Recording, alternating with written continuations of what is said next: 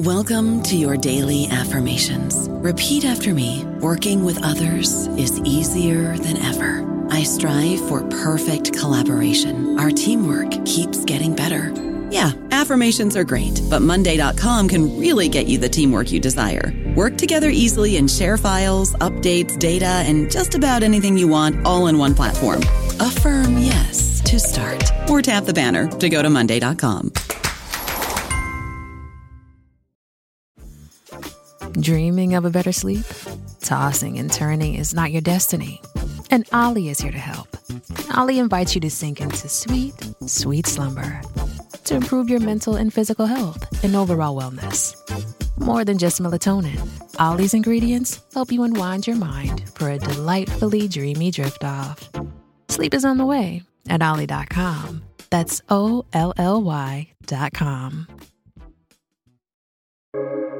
Welcome to the New Books Network.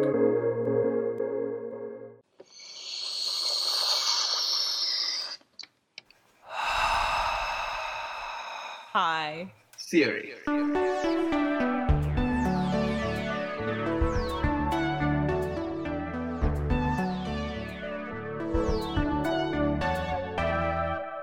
Welcome to High Theory. In this podcast, we get high on the substance of theory. I'm Sharonik Boshu. And I'm Kim Adams.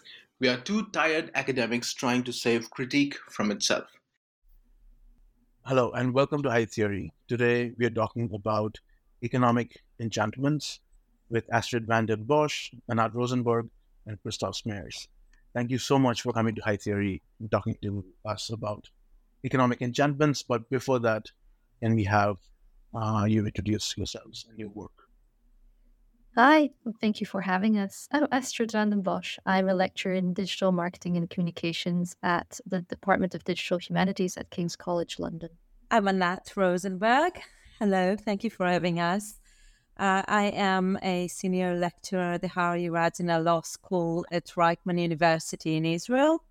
I'm also a fellow of the Royal Historical Society in the UK and a historian of capitalism. Thank you as well. I'm Christoph Smeers, a senior researcher at the University of Antwerp. In a past life, I wrote an economic history of Belgium, and since then I've rebranded and became a historian of religion. What the heck are economic enchantments? Anat, do you want to start with that one? I think it is a short term for actually enchantment in the economy, and specifically in the capitalist economy. What we have in mind with that is a broad array of modes of thinking and phenomena that cannot be easily reconciled with the story of modernity as a process of disenchantment and with a capitalist economy specifically as a victory of reason. You know, we can then break this down into different levels of analysis, all of which point to structural elements in capitalism that we need to start writing about historically in terms of enchantment. so. Maybe if we want to make it a little bit more concrete, very often when we're talking about the history of advertising, we tend to think, for example, about consumers being beguiled by these images, for example, and sort of almost losing their ability to be skeptical, for example, or to really think through what is happening in that kind of moment of purchase or moment of consumption. But actually, I think if we recast sort of a kind of a different lens or a different, if we reconsider what's happening in those moments and we try and untangle what it means to be enchanted by something, you start potentially unearthing a whole network, as it were, of conditions, material conditions, but also kind of cognitive states, beliefs, cultural norms, all these things that can lead to what we then might call enchantment. There's another way of looking at what the heck it can be, and that's based on my own research, which I think approaches it from quite a different way as Anat and Astrid tend to do, is that I look at something what is often called the magical marketplace in the 19th and the 20th century. So you're talking not just about finding enchantment in capitalism as a superstructure, but you're really looking at the kind of the service economy that developed and became nationally and global in this period of cunning foes, occultists, exorcists, mystics that became celebrities. That kind of magical marketplace is probably the easiest short term to capture that variety of service economies that came to develop in this period, and that are also drivers of a certain kind of enchantment, and that in turn you could say look outwards into different aspects of the economy. One aspect of it is, of course, about economic rationality, whether that can explain all behavioral aspects. Let's say how economic agents behave, and the other way is more kind of structural, or if these are not the two that types. would be almost intuitive, right? Because we're used to, especially in recent decades, we're used to thinking about the irrational. That has been, with behavioral psychology, we even have categories for some of these things, and so it's intuitive to understand that people might expect the unexpected or the mysterious or the magical, even though they don't have a knowledge base that would explain why. But the structural element comes in, I think, at least two levels. So one of them would be what is the source of this mode of enchantment? Like Astrid, I am very much interested in the history of advertising. And here I've written about the formative era of mass advertising in the 19th century. And if we ask how enchantment proliferates there, we need to account for the accumulation of adverts rather than individual ones. And we need to account for standard behaviors rather than individual choices alone. And so we're really looking at an entire environment and mode of life that comes into being rather than about individual stories in order to explain what is going on. So the accumulation of adverts and the emergence of an industry of advertising is one level of describing a structural phenomenon. You could add to that, and I think that's in a way that's something Anat's book does very well as well, is that it's about a dynamic between the individual and the structure or the collective. And with enchantment as a research angle actually allows you to understand and pull apart that dynamic a little bit more, see how people engage with the structures that they're faced with or what they're part of or what they're confronted with. As soon as you rise above individual everyday law in everyday life, to see repetitions and to see structures on the level of organizations and then on the level of local governments and state government, you already see a structural phenomenon, and you also see, as precisely as Christoph says, an interaction, a dynamic between what individuals do, experience, understand, think, and how legal responses and legal framings of that impact back on their experience. So there's the distinction perhaps is hard to hold on to. You need both levels in order to tell a story about enchantment. So let me ask you my second question. How do we use economic enchantments? By which, let me specifically mean, what does it offer us in a new historiography for capitalism? It might be relevant to explain how this network actually came about here, because I think there was a bit of a frustration in some of the histories that we tell about consumer culture and advertising. Don't necessarily spend enough time really considering, trying to understand why people would engage in the first place with things that, are clearly untrue. But I can give an example of how it also kind of rears its head in contemporary settings, which might be helpful. So I'm doing a little bit of research on influencers, and my doctoral student, Wen Liu, and I are looking at Chinese influencers on Xiaohongshu. And what we found is that they are, of course, like many influencers on many social media platforms, subject to the algorithms that curate the content and how the content is produced in front of their audiences on those platforms. And they're really, a lot of the work that they put into creating their content is also put into trying to make sure that they become visible. Because that can feel very arbitrary sometimes. So sometimes they do put a lot of work into one video and nothing happens. And then they put very little work into another and suddenly that goes viral. They were telling us that they feel like there is such a thing as sort of like these traffic flows that almost feel like dark magic. They're kind of, there's an occult around that. And they are sort of subjected to these forces.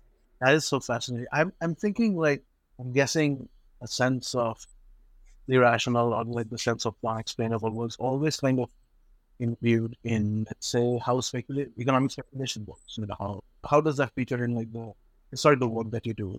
And I know Christoph works in there's nothing Belgium's economy explainable about the Belgian economy. So in a way, it's very helpful. It's a very helpful case study. And I'm at the conference as well. I started to think about what that does. What does enchantment do for me personally as a way to look at it as methodologically to understand an economic history, either a notion or a community with trace of imagination, but also mythologizing. And I've become much more attuned to the dynamics of myth-making, the doubt, mystification of the economic history than, let's say, before I joined this network. It's been, from a really practical point of view, a very personal and pragmatic view. It's been very useful for me to be in this network. Because it also makes me think about, not just about how mythologies work in the shaping of the national economy or in the working or the getting of the economy, but also about how those myths then become modified while they themselves are part of their national, or become part of national identity narrative. But I think even just to ask the question as a historian, what is a national economy or what defines a national or global economy, are questions that I think require an answer that at least departs from start to it. It also makes me think at our recent conference, Lucy Corey Allen pointed out that enchantment is a methodological tool for historians to approach economic processes and actions in a different angle as a way to measure or noticeably how people in the past engaged. It's what we said earlier, engaged with institutions, with the markets, with the structures, or the market mechanisms on a daily basis, right? And I think we could add to that a discussion of the common stories about capitalism. So if economic enchantments or stories about enchantments, studies of enchantment in the history of capitalism can save us, they can sort of save us from a self-understanding that is perpetuated not only through ideological narratives, but also in everyday practices of law, which describe capitalism as the onslaught of reason, as the onslaught of rationalism, and therefore treat the many ways in which people are non-rational as forms of failure or as a mode of absence, right? So the concept of biases, for example, of psychological biases, is a negative, is in itself a negative concept in which something is missing. A perfect rationality as an ideal is somehow not there.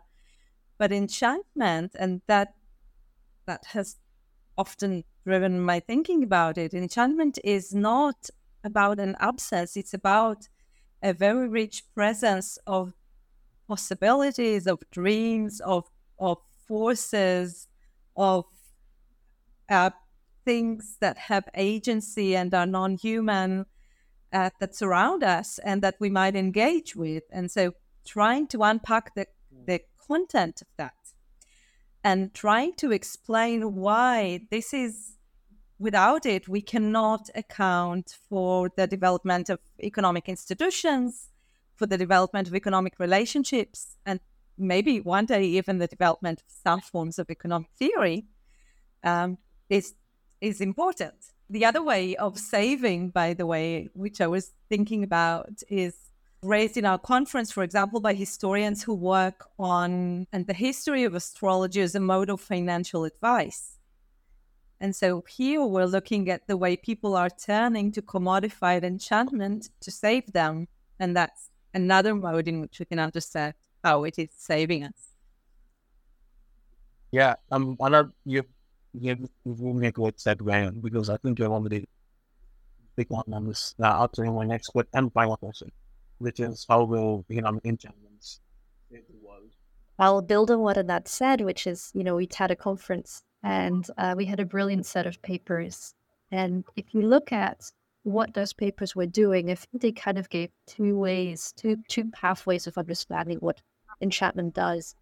And while it's not necessarily saving the world, I do think it is kind of sort of giving us a way, and as Annette said, to kind of understand ourselves. One set of papers were really kind of talking about enchantment as a way to stave off the consequences of capitalism, as kind of using it as a coping mechanism or as a risk management strategy, or as a route to, as I said, self-understanding within the capitalist system and its dysfunctions. And then the other set of papers were actually using enchantment or positioning enchantment as a way to instill capitalist logics in certain contexts, as manipulating the markets. For example, as Annette said, using astrology to either predict or influence the way the markets go. And also as a way to channel class relations into concrete cultural expressions. Yeah, I can only really confirm it might not save the world, but I do think it's quite a necessary tool to really ask much broader questions as well about how we structure and organize an economy and how we can change the structures that we live in, not just on a national level, but also globally.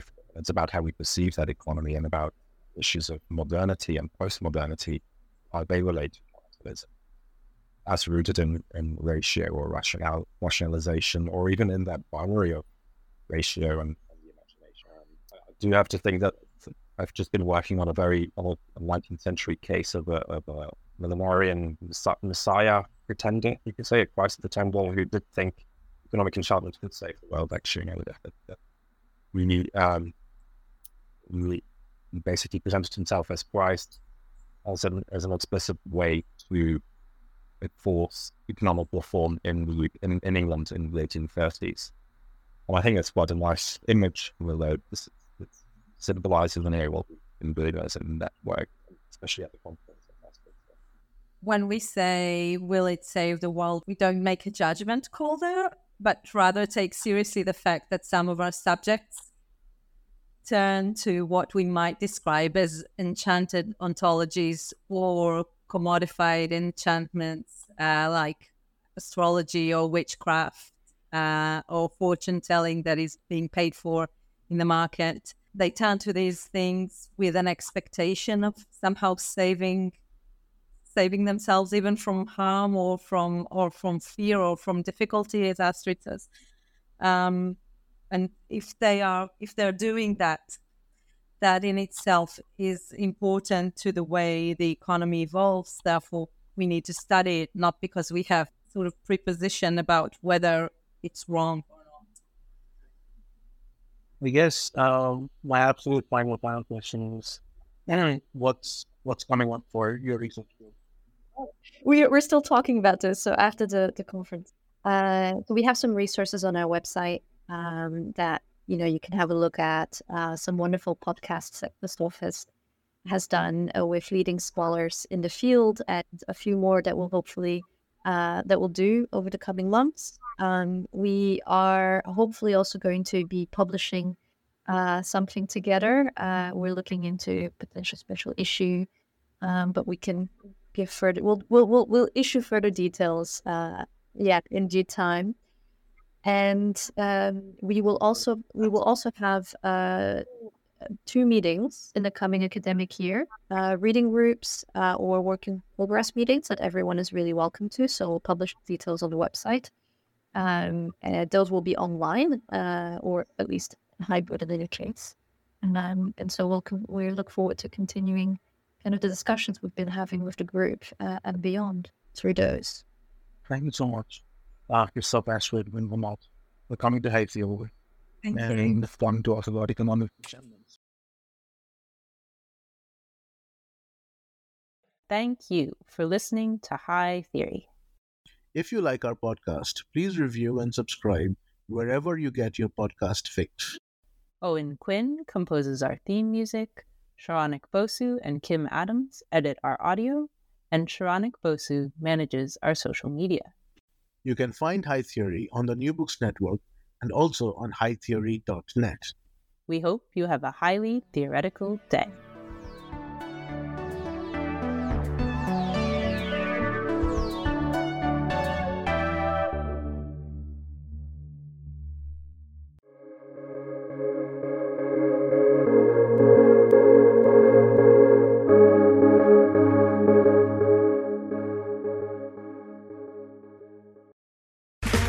Okay, round two. Name something that's not boring.